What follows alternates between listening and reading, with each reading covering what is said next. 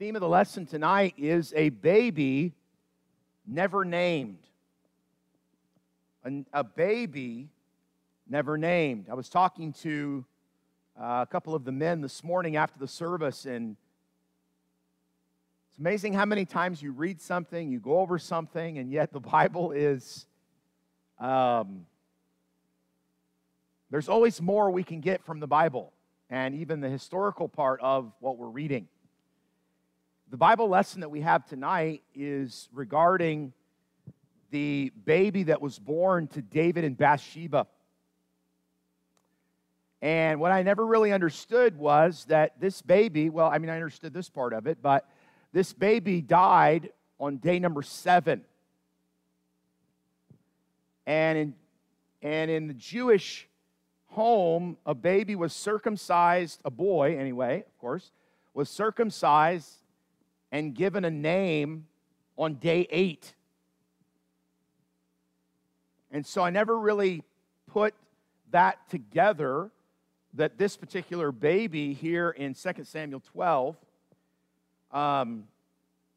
was never given a name, at least basing it on the way that the Jewish home would have followed. The Bible speaks, we're going to read here in our text in just a moment, the Bible speaks of David as being a man after God's own heart. The Bible speaks of David as being the sweet psalmist of Israel. David killed a giant guy when he was just a young man by the name of Goliath.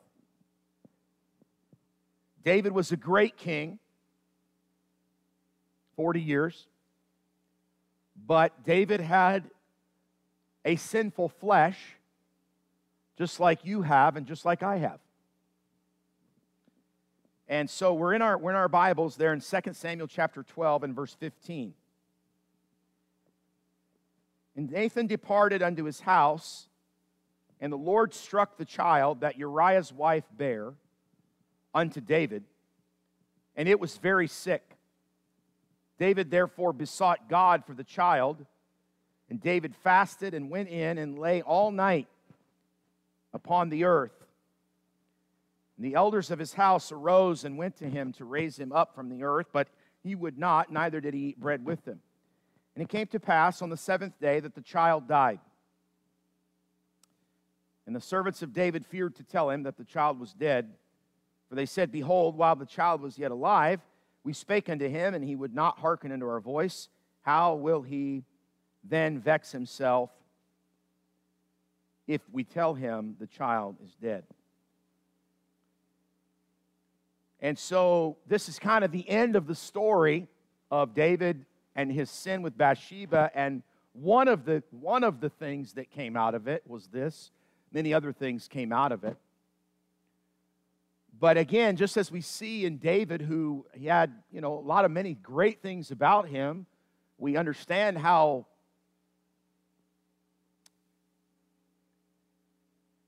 powerful the flesh can be. Galatians chapter 5, verse 16 says, This I say then, walk in the Spirit, and ye shall not fulfill the lust of the flesh. The word lust means desire. I think we know tonight, I'm pretty sure we all know that the flesh has great desires. And many times those desires are contrary to what God says in His Word. It doesn't matter what title we hold, if we hold a title or whatever, our pedigree doesn't matter. The flesh can really bring about great destruction. And so when we walk in the flesh, what does the Bible say? Verse 17, For the flesh lusteth against the Spirit, and the Spirit against the flesh, and these are contrary the one to the other, so that ye cannot do the things that ye would. In other words, if I'm going to follow the flesh, then I'm not going to do the things that I should do. The only way to do the things that I should do, or the things that are honoring to God, biblically, is to follow and be walking in the Spirit. It's talking about the Spirit of God.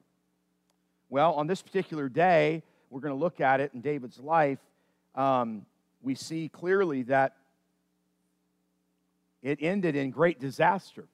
Now, I don't know anyone that says, you know what, I'm living my life so that it'll end in a disaster. In fact, I'm striving every day to live my life so that at some point it's a disaster.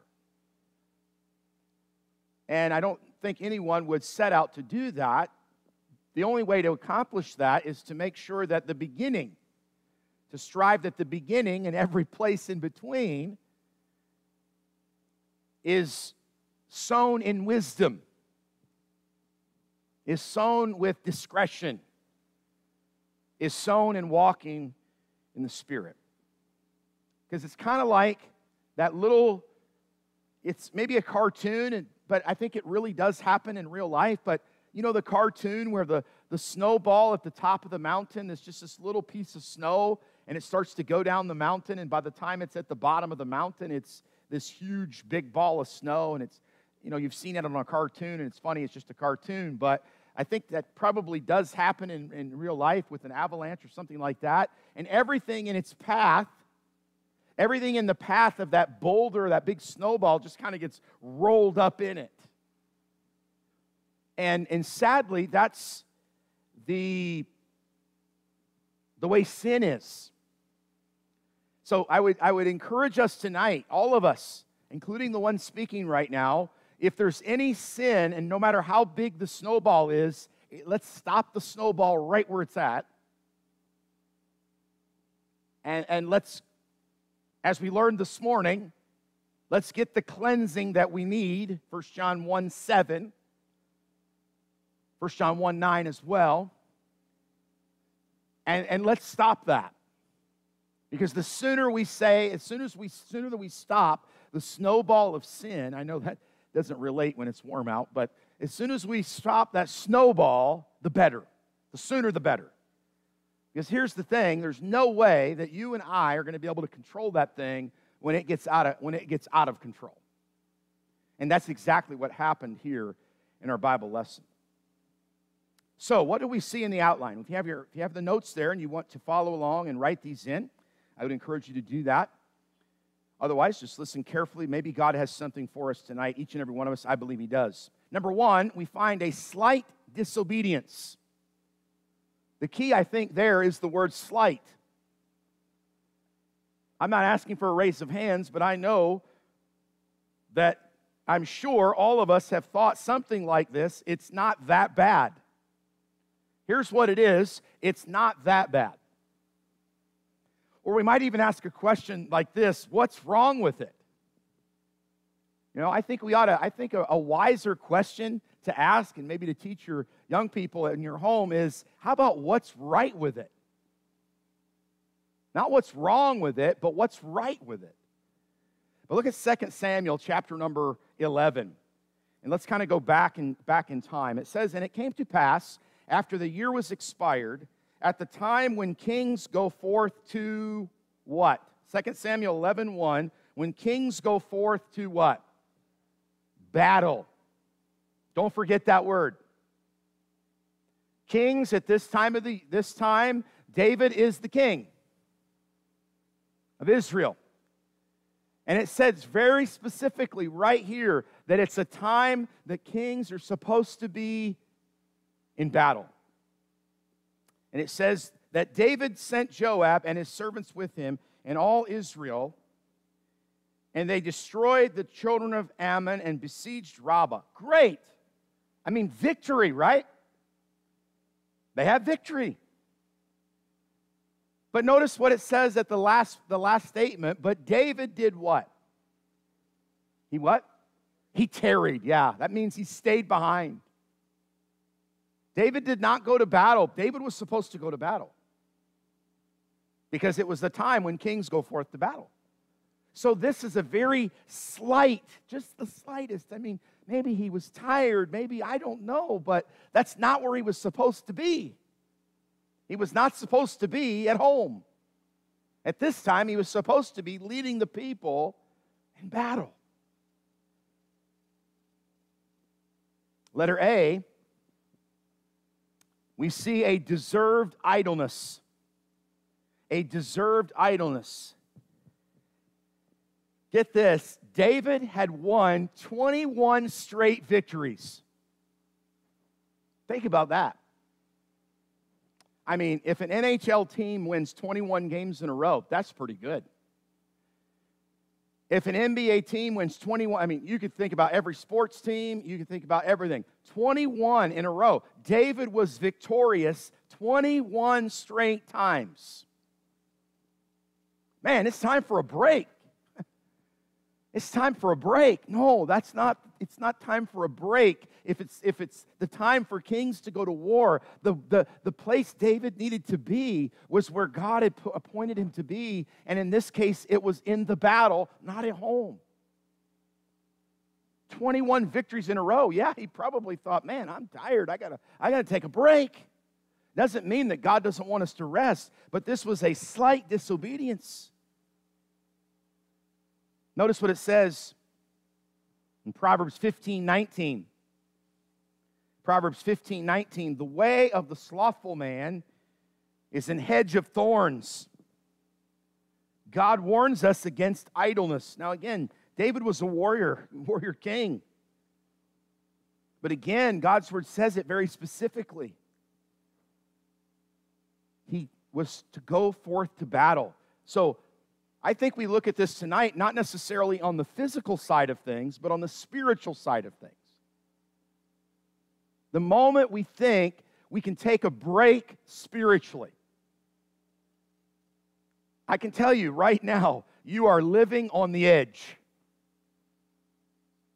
Because there's no one that can take a break spiritually and not feel the effects of it. No one. That may be reading our Bible, that may be praying, that may be studying God's Word, it may be being involved in the church. I don't know what it means tonight specifically for you, but we've got to beware. When we start to think it's time to take a break, I'm talking about spiritually. Letter A, a deserved idleness. Letter B, a devil's invitation. A devil's invitation. So, David is not where he's supposed to be. He's supposed to be in battle, but he's at home. So, David's guard is down. David's relaxing. David is just taking it easy. Again, there's always time for this, but this wasn't the time for David. And so, his guard is down. And I'm going to tell you right now, as soon as my guard comes down spiritually, Satan is ready to pounce. The Bible says, neither give place to the devil.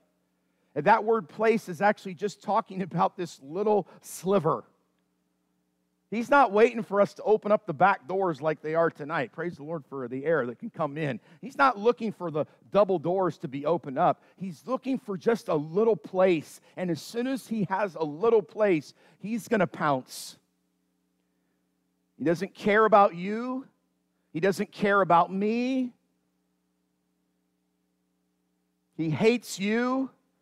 The reason the devil hates you is because you were created in the image of God. And by the way, God loves you. And anything that reminds the devil of God, he hates it. So you remind the devil of God. You're created in God's image. Therefore, the devil is all about destruction. So David's guard is down. He's prime right now for the devil. Proverbs 16:18, pride goeth before destruction, and an haughty spirit before a fall. Be very careful at a time of relaxing. I'm talking about spiritual. Really, when we're taking time off, boy, I know no one would say we can take a week off from God's Word. We can't. Take a vacation, take time off, but don't take time off from God's Word. It's dangerous. Dangerous. 1 Corinthians 15:58, therefore, my beloved brethren, be steadfast, unmovable, always abounding in the work of the Lord, for as much as ye know that your labor is not in vain in the Lord. So, slight disobedience. Number 2, a scorned discernment. A scorned discernment.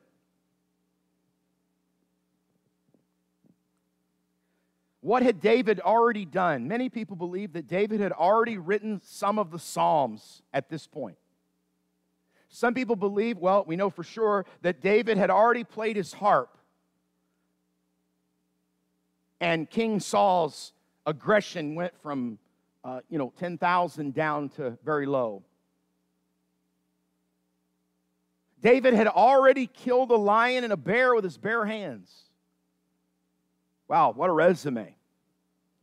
I think we could say confidently that David knew God. He had a relationship with God, a special relationship with God. No question about it. But all of a sudden, when he is not where he's supposed to be, all of a sudden, and I've had these times in my life, maybe not exactly like David, but I've had these times in my life where all of a sudden it just comes at a moment that all of our discernment is just out the window. And that's where we find David right here. His discernment is gone. Notice what it says in Proverbs 27:12. Maybe it's in the notes there. If not, maybe we want to turn to it. Proverbs 27:12.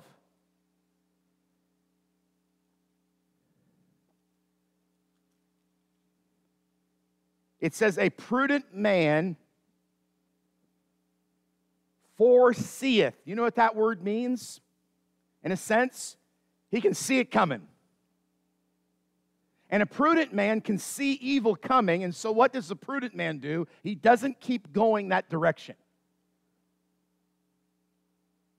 He can see, if I keep going this way, it's not going to be good. The Bible goes on to say, there in that verse, and hideth himself. So he recognizes, the prudent man recognizes, this is not the way I should be going. I'm hiding myself from this. I'm getting away from this temptation, if you will. But the simple pass on. And what does it say about the simple? They pass on and they are what?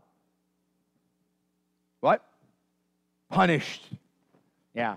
Sadly, David went from being great and mighty king to being a very simple man, all because he wasn't where he was supposed to be. And all of a sudden, he's now faced with this temptation. And instead of being what he's supposed to be, letter A, there is the look. A look. Do you see it there in your notes? A look. 2 Samuel 11, verse 2. Most of us know this story, but if it's the first time that you're reading it, whether it's the first time or the 100th time, I'm trusting that that you're letting the Lord show you something in your own life as a warning, maybe as a reminder. I don't know what you need, but I know I need something. And it came to pass in an eventide, verse 2, so he's not in battle, so at eventide, he arises from his bed and he walks upon the roof of his house, and from the roof he saw a woman washing herself. And the woman was very beautiful to what? Look upon. That one look, that one long look brought us to what we read earlier. The baby died in 7 days. Because sin, when it is finished, bringeth forth death. Not necessarily physical, but it does bring forth physical death. I was talking to someone, I think it was today, and I basically said that, all of this stuff that comes into my life and other people's life, it's as a result of sin. Sin always brings forth death. I'm so glad that we have a Savior, though, that gives us life. So we don't have to live in this death mode all the time. We can have life. And walking with Jesus is life. Walking with the Lord is life. Yes, even in the midst of death all around us, and I'm not talking about physical death, but death all around us, we can have joy unspeakable and full of glory.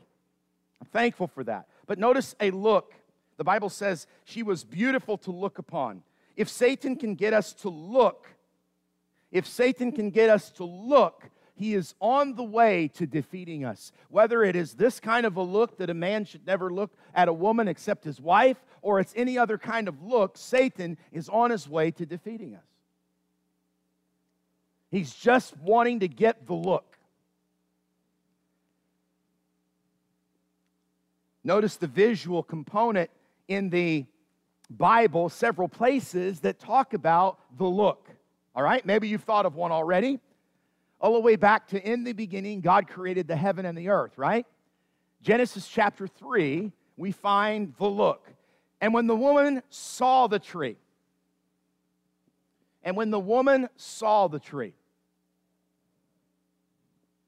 she looked at it. She looked at it and saw that it was good for fruit. Why would God take this from me? I mean, this is good-looking fruit. And it was pleasant to the eyes, and we all know where that ended up. How about Joshua chapter 7? Joshua chapter 7 is talking about a man by the name of Achan. When Israel went into the promised land, they went into Jericho. Jericho, that fortified city. And God did a great miracle in Jericho, and the walls came tumbling down, right? Joshua fought the battle of Jericho. I won't sing that black spiritual song for you, but it's a beautiful song. But unfortunately, someone did not listen to the instructions that they were given. His name is Achan. And the Bible says in Joshua chapter 7 and verse 21, when I saw, this is his testimony now, when I saw the spoils, when I saw them, it was a Babylonian garment. I saw 200 shekels of silver. I saw a wedge of gold. And then he says, 50 shekels of weight. Then I coveted them. This is Achan saying, admitting what he had done. But it all came back to what he saw. David saw her. Eve saw the fruit. Achan saw the goods. And then Judges chapter 14. Brother Mark was talking about Samson this morning in prayer. Judges chapter 14, verse 1. And Samson went down to Timnath, and what happened? He saw a woman in Timnath of the daughter of the Philistines. So again, the look.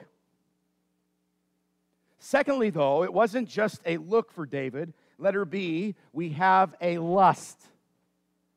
A lust. A look doesn't have to turn to lust, but many times a look will turn to lust. A desire. Now, we don't know this for sure. We weren't there, but I think we can probably surmise that because of other things that took place, David did not look at her and turn away immediately. And I don't think we need to go into all of that because you can tell what happened. We'll read it in a moment.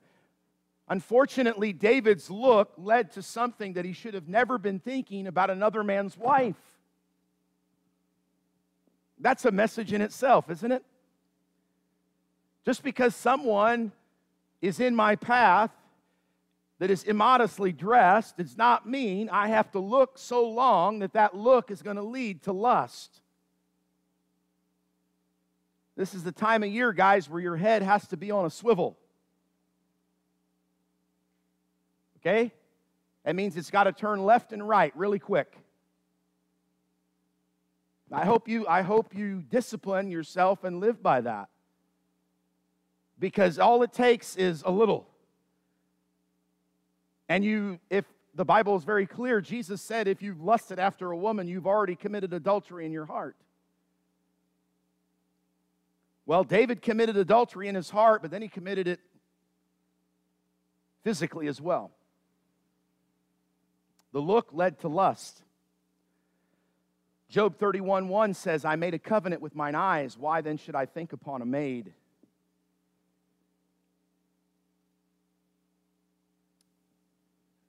Psalm 119:37, turn away mine eyes from beholding vanity, and quicken thou me in the way.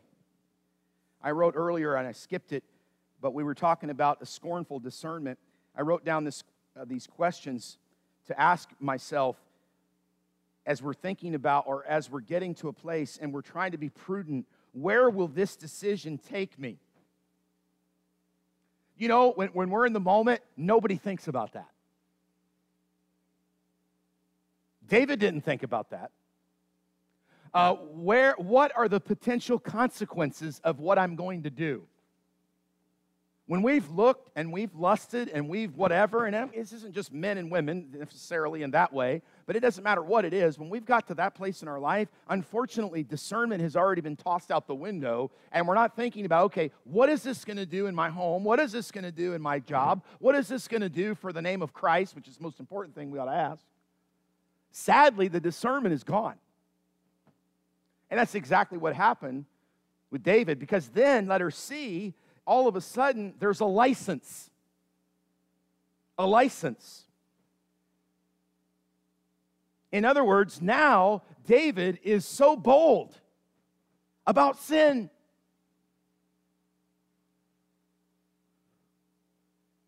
He thinks he has a right.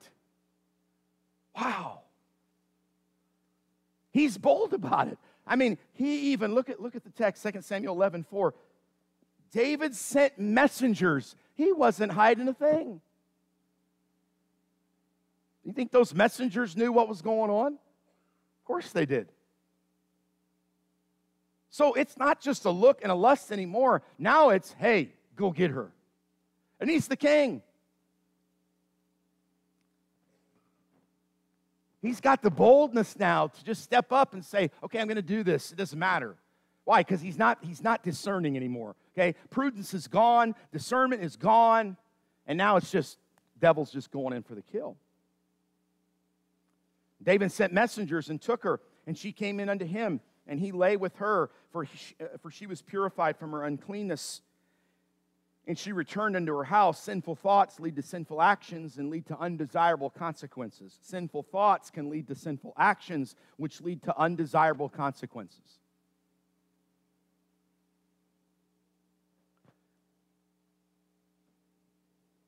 If David had only cast down the first thought, think about it. You know, something that we do when we read the Bible is we ought to be able to look at it and say, okay, I mean, we're not just running all over David tonight. Thankfully, Psalm 51 is in your Bible, and I don't remember if we talk about it later on. I think we will, but, you know, but it's, what can I learn? If I would only have, okay, if David would have only done this, so it's not just pick on David, it's okay, take that and apply it to my life. If I would just stop it and ask God, casting down imaginations, 2 Corinthians 10:5, casting down imaginations and every high thing that exalteth itself against the knowledge of Christ, bringing into captivity every thought. This is not of God. God, help me right now. Right now, God, I need your help. Because what I'm thinking about is not good. It's not pure. It's not clean. It's not of you. God, help me right now. You think God's going to say, no, you're on your own. No, God's going to help you. God's going to help me. But unfortunately, David did not do that. David could have done that. Because notice, okay, 2 Corinthians 11:4, or 2 Samuel, let's go back to our text, 2 Samuel 11. Look at verse 3. Look at verse 3. And David sent and inquired after the woman. Look what it says in verse 3. And one said, this is kind of like the megaphone of the Holy Spirit right here. And one said to David, is not this Bathsheba, the daughter of Eliam, the wife? Hello, David, she's married. And even if she wasn't, hello, David, you're married.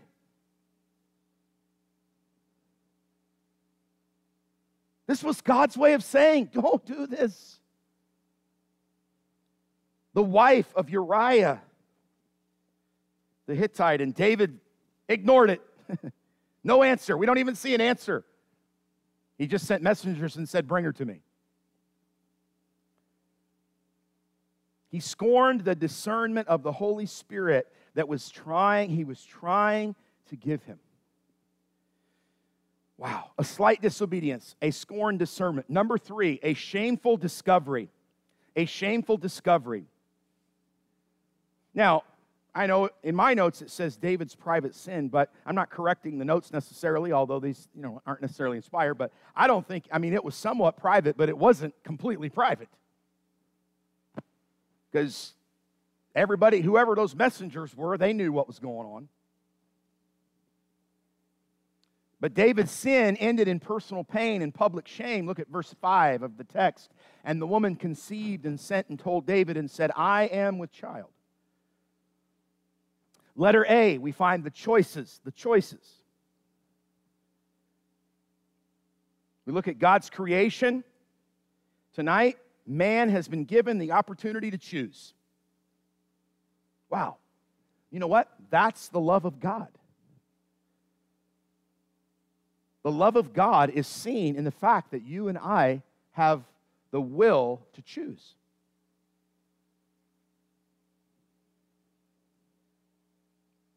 God wants my decision to love Him to be my choice, not programmed in. That's not love. But unfortunately, I also have, because of that, I have an opportunity to choose to go against God and God's love. And He will allow me to do that. He will allow you to do that. Deuteronomy chapter 30, verse 19, I call heaven and earth to record this day against you, to record this day against you, that I have set before you life and death, blessing and cursing. Moses writes, therefore choose life. I say tonight to us, let God's word speak to us tonight. All Scripture is given by inspiration of God and is profitable. So the words of Moses are profitable for us tonight, and we could apply that verse to our life. I set before you good and evil. I set before you the things that are listed there. Deuteronomy 30, verse number 19, life and death, blessing and cursing. And like we could hear Moses from heaven tonight saying to us as individuals, choose life.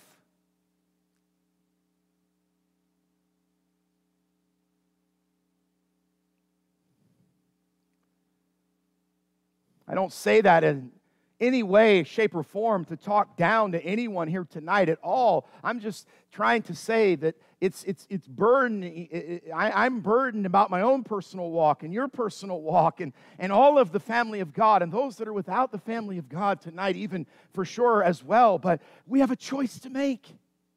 Choose life.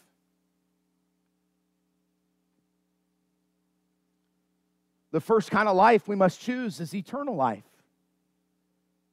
John 1:12 says, but as many as received Him, to them gave He power to become the sons of God, even to them that believe on His name. Becoming a Christian is not forced on anyone. It is a choice. Have you made that choice? Choose life. Letter A, the choices. Letter B, the consequences. The consequences. The choices are ours. The consequences are not. David chose to commit adultery. He did not choose for the baby to die on day 7.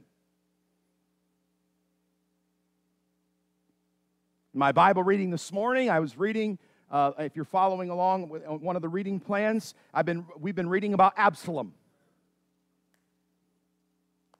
Absalom, boy, I tell you, also a son of David.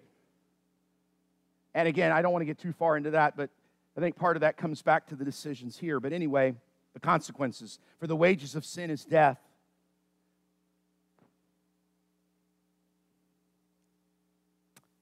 Number 4, a shadowed deceit. A shadowed deceit.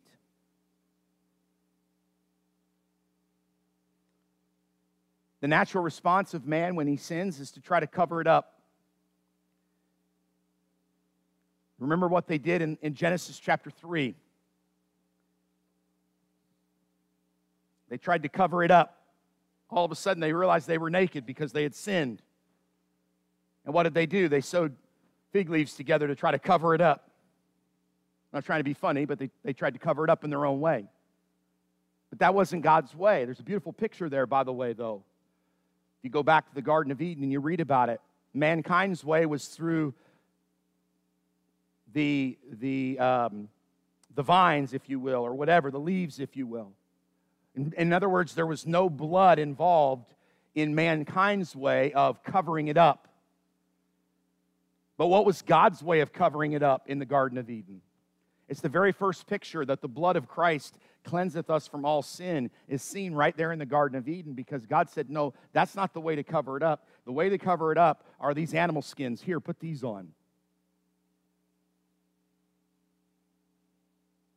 I don't think you're going to be able to skin an animal too well without killing it. Skinning it. Not talking about shaving its fur off. I'm talking about skinning it. And so I believe that was a picture of the shed blood that would come, that would cover the sins of all mankind eventually. But man tries to cover it up his own way. Letter A is alluring. Luring. Now, if you've never read this story, this is absolutely mind-boggling. 2 Samuel 11:6. And down to verse 13. So I'm not going to read that text, but I'm going to say that what David decided to do was David decided to bring Uriah off the battlefield. Where was Uriah supposed to be? On the battlefield. He was a very important man in the army, fighting for the people, but fighting for the king. And David says, okay, I got a plan. I'm going to bring him back. I'm going to let him, spend the night with his wife. And then what's going to happen is that they're just going to think the baby is... there's no test that can be done back in this day, and so, everything's going to be great. It's going to be fine. If you read the text, Uriah's got more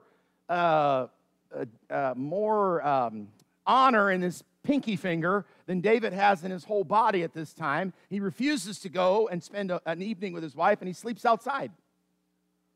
No, I'm not doing that. He basically disobeyed the king out of the honor of his position and said, no, I'm not doing that. David tries again and gets him drunk. He still sleeps outside. So now letter B, this is the most, I remember preaching about this years ago. An amazing thing happens. Letter B is a letter. A letter. I don't know if Uriah knew what was in that letter. Have no idea. But what David put in that letter, verses 14 to 18, 14 to 15, we can read those quickly. And it came to pass in the morning that David wrote a letter to Joab and sent it by the hand of Uriah. 2 Samuel 11:14, now verse 15. And he wrote in the letter saying, set ye Uriah in the forefront of the hottest battle,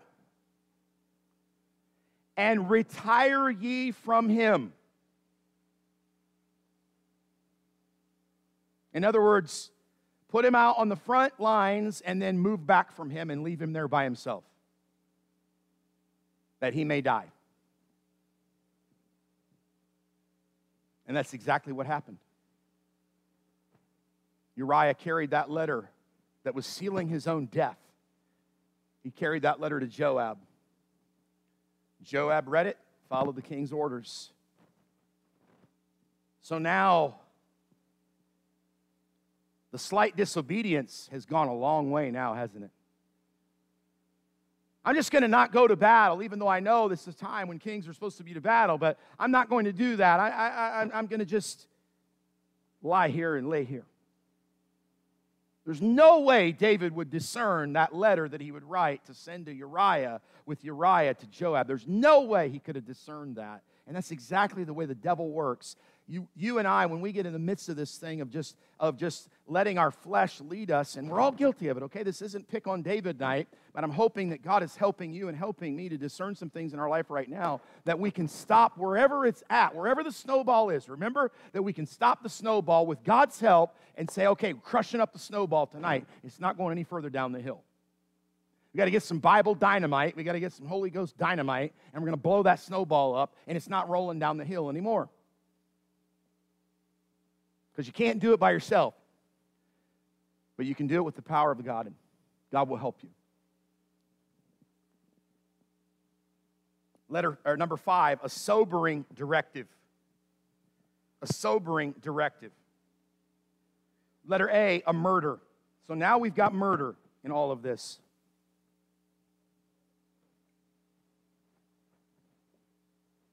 2 Samuel 11:16, and it came to pass when Joab observed the city that he assigned Uriah unto a place where he knew that valiant men were. Wow. So Uriah is a valiant man.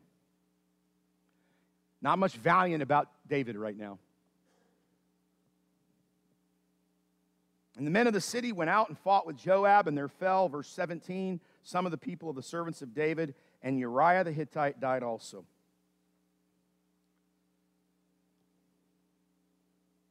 This is what we would call, from the book of Proverbs, the shedding of innocent blood. And that's one of the things that the Lord hates. Letter B, we have a marriage.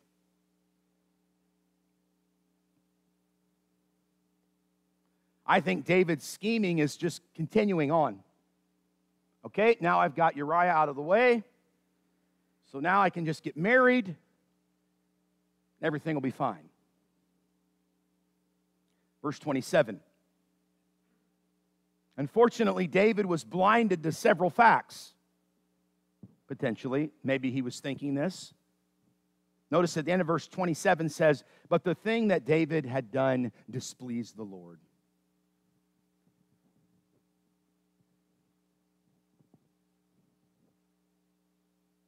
There's no way this baby could have been anyone but David's.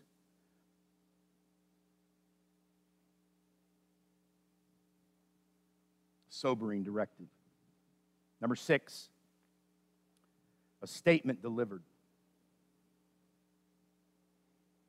And the thing that David had done displeased the Lord, even if everybody else, except for those messengers, even if everybody else thought, oh, okay, David's marrying Bathsheba now. Wow. The thing that David had done displeased the Lord. You know, we can pull, as we say, we can pull the wool over everybody's eyes, but we can't pull it over the Lord. The Bible says that the eyes of the Lord go over all the earth, beholding the evil and the good. And He's got 20/20 vision.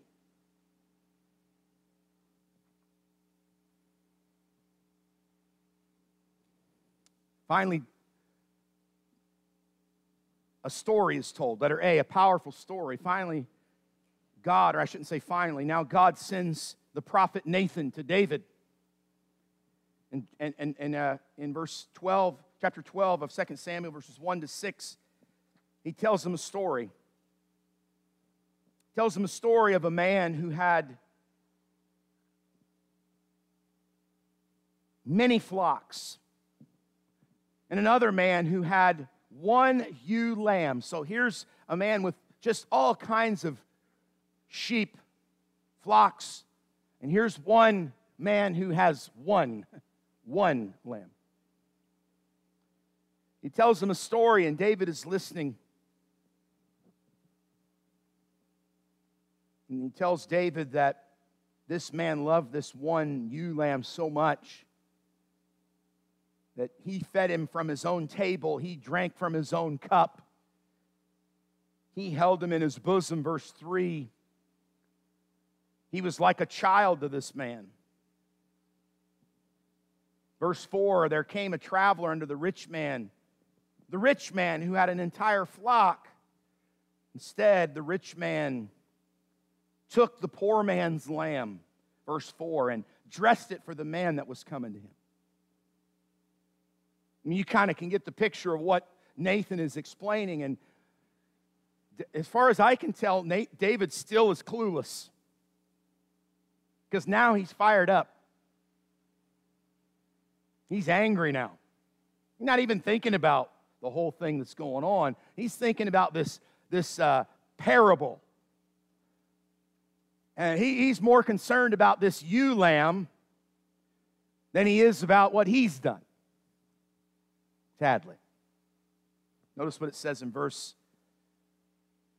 5. And David's anger was greatly kindled against the man, and said to Nathan, this man that hath done this thing shall surely die. This man is going, we will kill this man. Not only that, this man before he dies, I guess, shall restore the lamb fourfold. Verse number 6. It's kind of like the story that Jesus told, the sermon that Jesus preached in Matthew chapter 7, when he talked about the mote and the beam. Do you remember that in Matthew chapter 7? Verse number 3, why beholdest thou the mote that is in thy brother's eye, but considerest not the beam that is in thine own eye? Webster's dictionary defines, the 1828 version, defines a mote as a small particle, anything proverbially small, a spot. It defines beam as the largest or principal piece in a building that lies across the walls and serves to support the principal rafters. David had this huge beam in his eye, but he was only focused on this little mote. Let her be a piercing sword.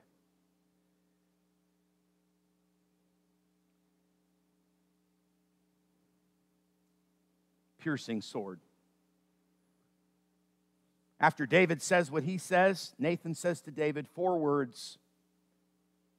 Verse 7, 2 Samuel 12, thou art the man. And like the Bible says of itself, it's quick and powerful and sharper than any two-edged sword. It's like all of a sudden the sword of Nathan's words, thou art the man, went right to the heart of David.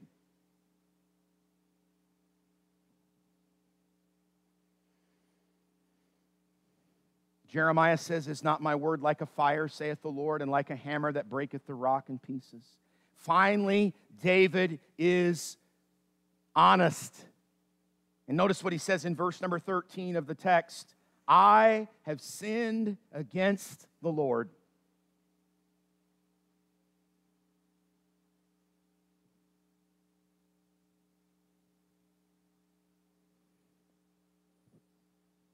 By the way, it's not covered in our lesson, but this was 1 year.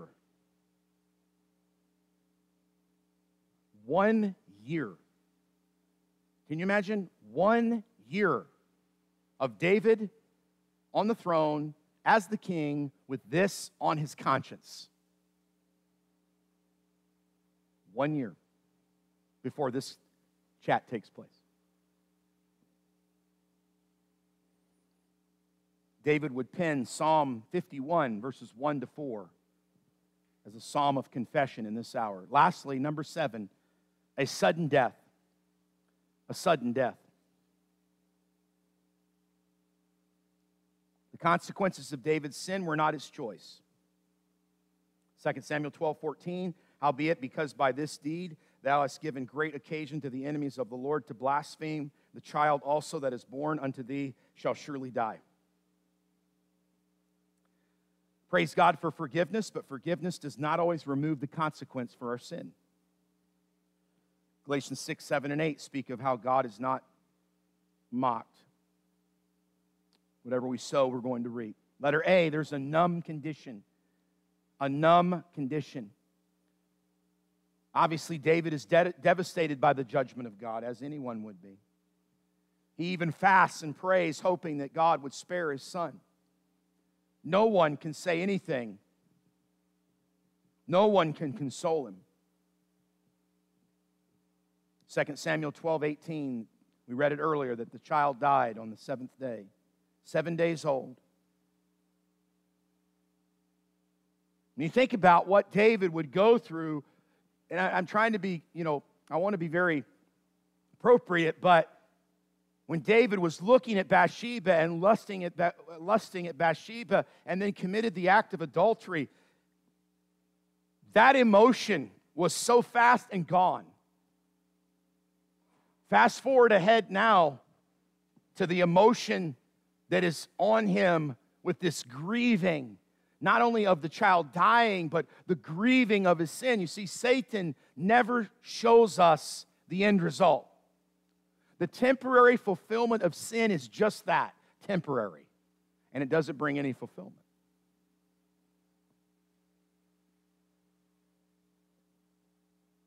The consequences of that sinful choice numb us, and we can be spiritually lifeless. 1 Timothy 5:6, but she that liveth in pleasure is dead while she liveth. Isn't that a powerful verse? Wow, what a convicting verse. And then let her be a nameless child. A nameless child. Thankfully, David knew that one day he would see this child again. 2 Samuel 12:23, I shall go to him, but he shall not return to me.